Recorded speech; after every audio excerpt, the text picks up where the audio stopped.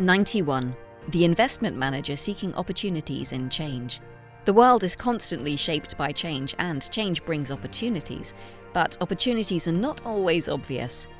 91 was born in times of change and has seen past its distractions to seek real investment opportunities to help clients reach long-term investment goals. 91.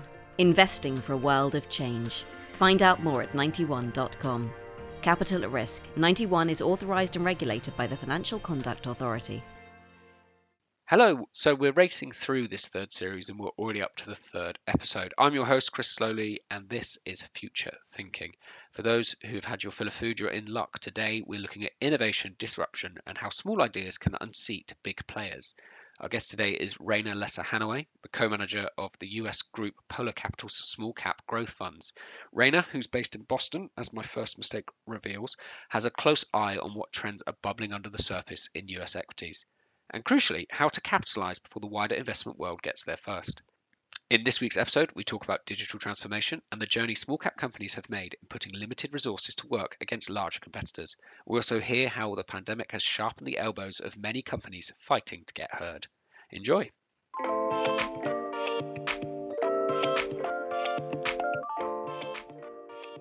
Well, I'm joined today by Rayna Hannaway of Polen Capital. Rayna, thank you for joining us. Thank you so much, Chris. Thank you for having me on the show. Yeah, it's always good to keep these things international. So you're in Florida at the moment, is that right? I'm actually in Boston. We at Polen Capital have an office in Boston that houses our small company investment team. Well, it doesn't bode well for my research that I got the first thing wrong. So let's see how we go from here. But you're joining us today because it is future thinking and we are looking at future trends. And I've always been a believer of the idea that smaller companies can be a main driver in these changes and trends. They're the ones that will potentially grow up and disrupt and either unseat the larger players. And speaking to yourself, who runs small cap portfolios, you seem like the right person to speak to on that front. So without asking the biggest question possible to begin with, what are the trends within small caps that you think have the greatest future potential? Is it digitalization, disruption, technology, or is it more nuanced than that? I think it is digital transformation, but it's less about digital transformation specifically and more about what that enables for smaller companies. That's something I'm particularly excited about, having looked at small companies now for 25 years. What I'm seeing is that the internet is really knocking down a lot of barriers for small companies that previously existed, and that's really what gets us excited. The first area that I would point to that I think is perhaps most important is that by leveraging the internet and also adopting remote work strategies, smaller companies now have the ability to really reach a much larger talent pool than they could historically. Historically, they were really dependent on the locations where they were, and now it's not location based, and small companies have really figured out how to broaden their talent pool. And so that is one area where the barriers are really being knocked down. And you could say that the internet is really democratizing the playing field for small companies on that front. Another area that I think stands out is the ability for a small company to build a brand. When I started my career, and as I think about what it took 20 years ago for a small company to build a brand, it was really not feasible from a cost perspective for small companies to be able to do this. And so many really struggled to really get their brand out there and to compete with the likes of larger companies. Today, leveraging the internet, small companies, again, are on a much more even playing field. And if they really are able to harness talent around things like social media, and also around making a solid connection with their customers so that their customers can represent them on social media, that can really go a long way and create an opportunity for small brands to get as much of a following as brands that have been around for 100 years. That's really interesting. So there's many more levers to pull then. It seems like there's much more, rather than just going into the market hoping that your product's better than the bigger player. You can, like you say, build that following and build up momentum to an extent. Yes, and you touch on something there that I think is worth really double clicking on here, which is that we're not in an environment anymore where companies need to try something and hope that it works. They can also leverage the internet and feedback loops that they put in place with customers and prospective customers to really get a lot of input along the way, which really reduces the amount of risk that a company takes on when they're launching a new product or a new strategy. One thing I read in one of your white papers was the idea that digital transformation is not just about technology, because when we talk about disruption, technology seems to be where people stop, and that's where people tend to focus. Where does that lead us to then? Where else can digital transformation take place? Am I being overly simplistic to think digital and tech are effectively the same thing? Digital transformation is really taking place everywhere. And the way I like to think about it is that the shift to digital really began many years ago, but it wasn't as pervasive across sectors and industries, nor as all encompassing as it is today. But today, especially as consumers and businesses have shifted their behaviors to digital more urgently and more meaningfully, it really raises the bar for companies across every sector and industry to really behave in a way that meets the needs of their customers. And so, for example, in consumer, we've seen a lot of companies really drive great outcomes by adopting more digital practices. And I'm not talking just around e-commerce, I mean, that's the most obvious one.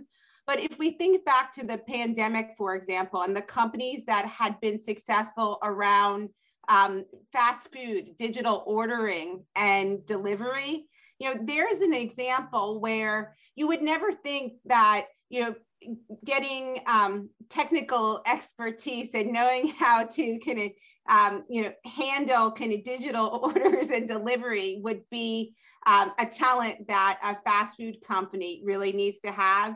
But that is what separated the ones that did really well in the pandemic from the ones that struggled. And so there is an example where a company that's not traditionally a tech company really needs to adopt technology and experience or achieve technology leadership in order to meet their customers where they are. Well, that feeds perfectly into, because the example that you gave in the white paper that really stood out for me was Wingstop. So the chicken company, the fried chicken company, and it seems that you mentioned the digital first mindset was really giving them an edge in the quick service restaurant sector. Are there other sort of unexpected areas of innovation? Because personally, I would have put fried chicken at the top of that list. Yeah, I think that there are many areas, and I think it all comes down to companies that they really adopt a digital transformation mindset and a set of goals in every piece of their organization. There are many processes that previously were suboptimal that with the wise use of technology, companies can get a lot better at what they do. And it really involves, looking into every piece of an organization and figuring out how you can drive efficiencies, how you can drive a better customer relationship, how you can adapt to the changing needs of your employees in order to drive better outcomes overall for your business. And so I don't think this is something that is in any way sector or industry dependent.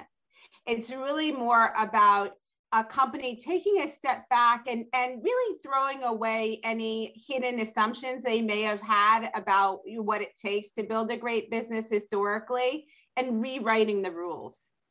One thing that seems to chime with that, and what really is important for a great business, and then using some quotes that are on your team page on Polen Capital, is profit matters. And the idea that they've got to be profitable. And I mean, a lot of the companies we see in this disruption space, and this is more large cap, for example, Tesla, hugely popular, not hugely profitable.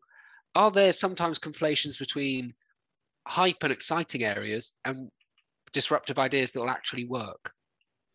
So one of the things that I luckily had the opportunity to learn early on in my career through the .com boom and bust was that it's not enough for a company to have a great strategic vision.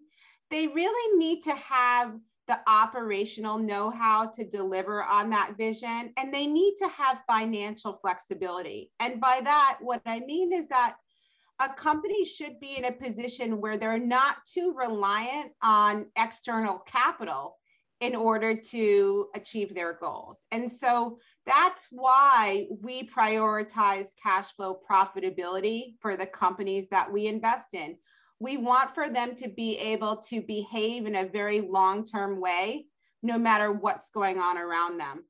I've seen at times in my career, even really great companies that are growing very quickly struggle because the capital window closes and they can no longer fund their growth plans. And that it causes them to behave in a very short-term way in reaction to that issue, where they may end up, letting go of their people. They may end up not investing in certain areas to enhance their product or their service.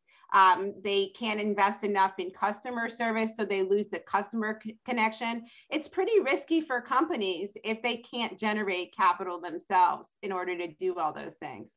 Well, I imagine having started when you started, having done this for 25 years, gone through the dot-com boom, also the global financial crisis, you've really seen companies that have been tested, the ultimate stress test, whether those companies are long-term viable, I guess. Yes, absolutely. And one of the things, or the many things that stand out to me as being super important across all those cases, is about having an effective management team that is driven by purpose, that has a real North Star that they test all their decisions against, that behaves in a very long-term way, that has a clear recipe for how they're building the business, and that is good at capital allocation and really always thinking about investing in the future to make their businesses better. I was really hoping to get through this whole podcast without talking about the pandemic, but I think it's really hard to do that in any environment at the moment. But what we saw over the last 18 months, even longer perhaps, is the smaller companies were perhaps the hardest hit. They weren't the ones with the deepest pockets to be able to support themselves in the way that a larger competitor might be able to. In what way has that made them leaner and more exciting to an extent, though? And has there been any areas that have performed particularly well and are likely to perform strongly in the future? So I would say for our small companies, one of the things that we've been really excited to see is that most of the companies are emerging from the pandemic in a better place and stronger than they were going into the pandemic. And a lot of that has to do with their ability to stay very long-term focused throughout these times and really focus on doing what's best for the business in terms of, how they handled the pandemic as it relates to their human capital. Those that were able to stay very strategic and still focus on making long-term decisions in their business and stay very long-term focused. Those were able, that was able to companies that did that well were able to really make great strides. Companies that were okay with experimenting and looking into new ways to meet customer needs. Customer needs changed quite a bit during the pandemic. And so those companies that were able to be adaptable and flexible and meet customers where they were and really listen to what the customers needed and help them solve those problems, those companies did very well.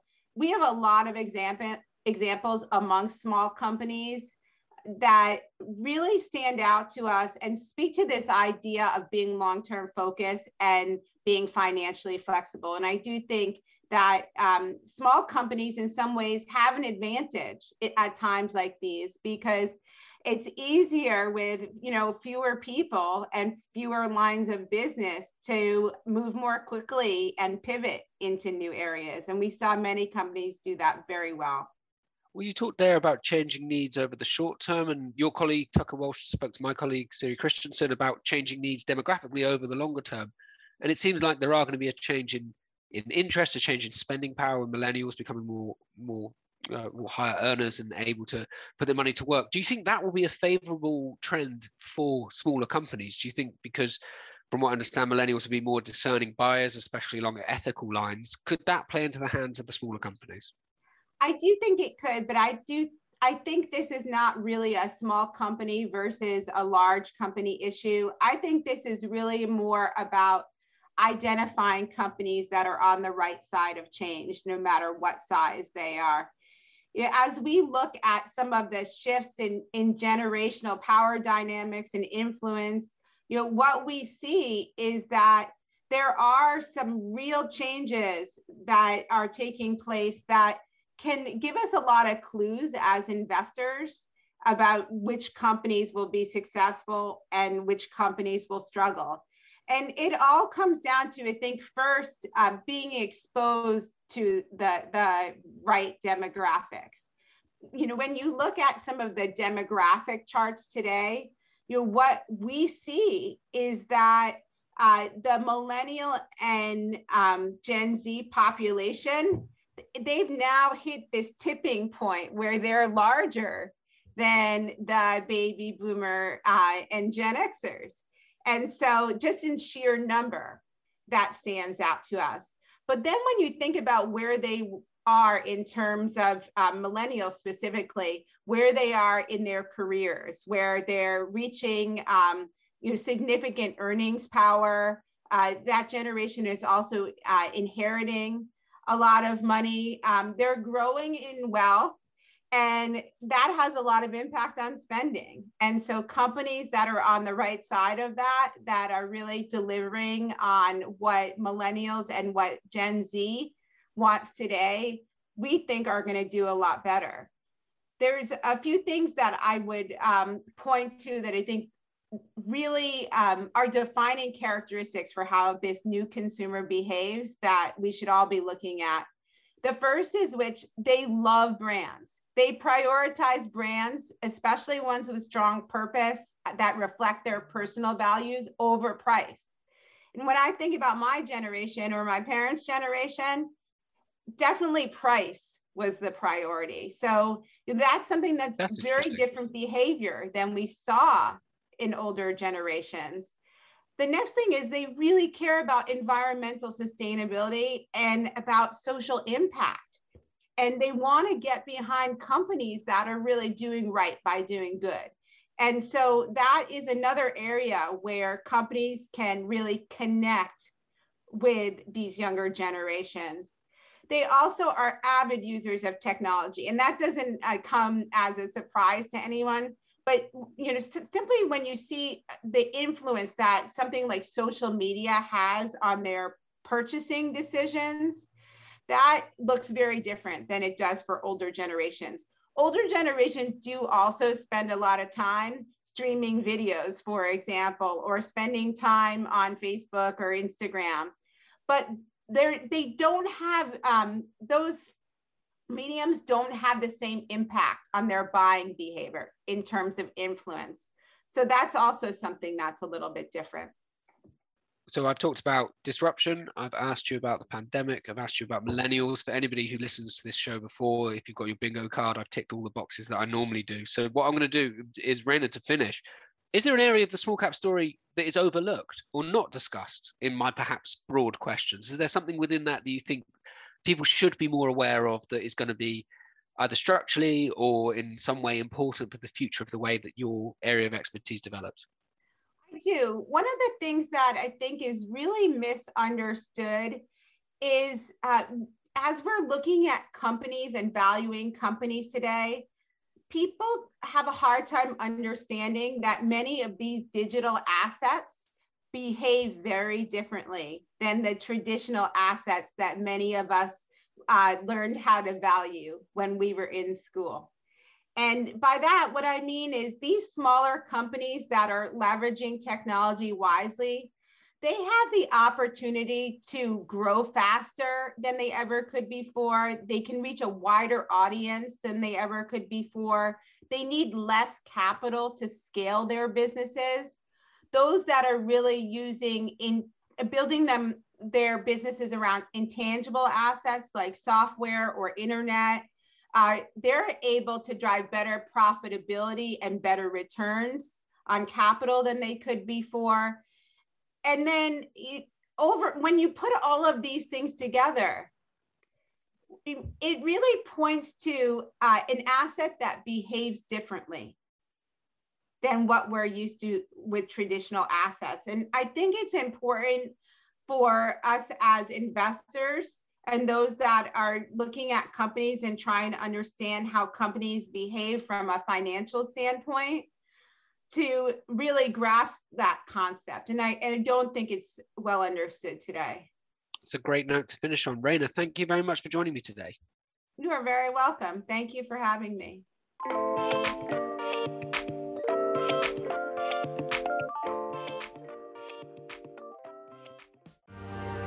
'91. The investment manager seeking opportunities in change. The world is constantly shaped by change, and change brings opportunities, but opportunities are not always obvious. 91 was born in times of change and has seen past its distractions to seek real investment opportunities to help clients reach long-term investment goals. 91. Investing for a world of change. Find out more at 91.com. Capital at risk. 91 is authorized and regulated by the Financial Conduct Authority.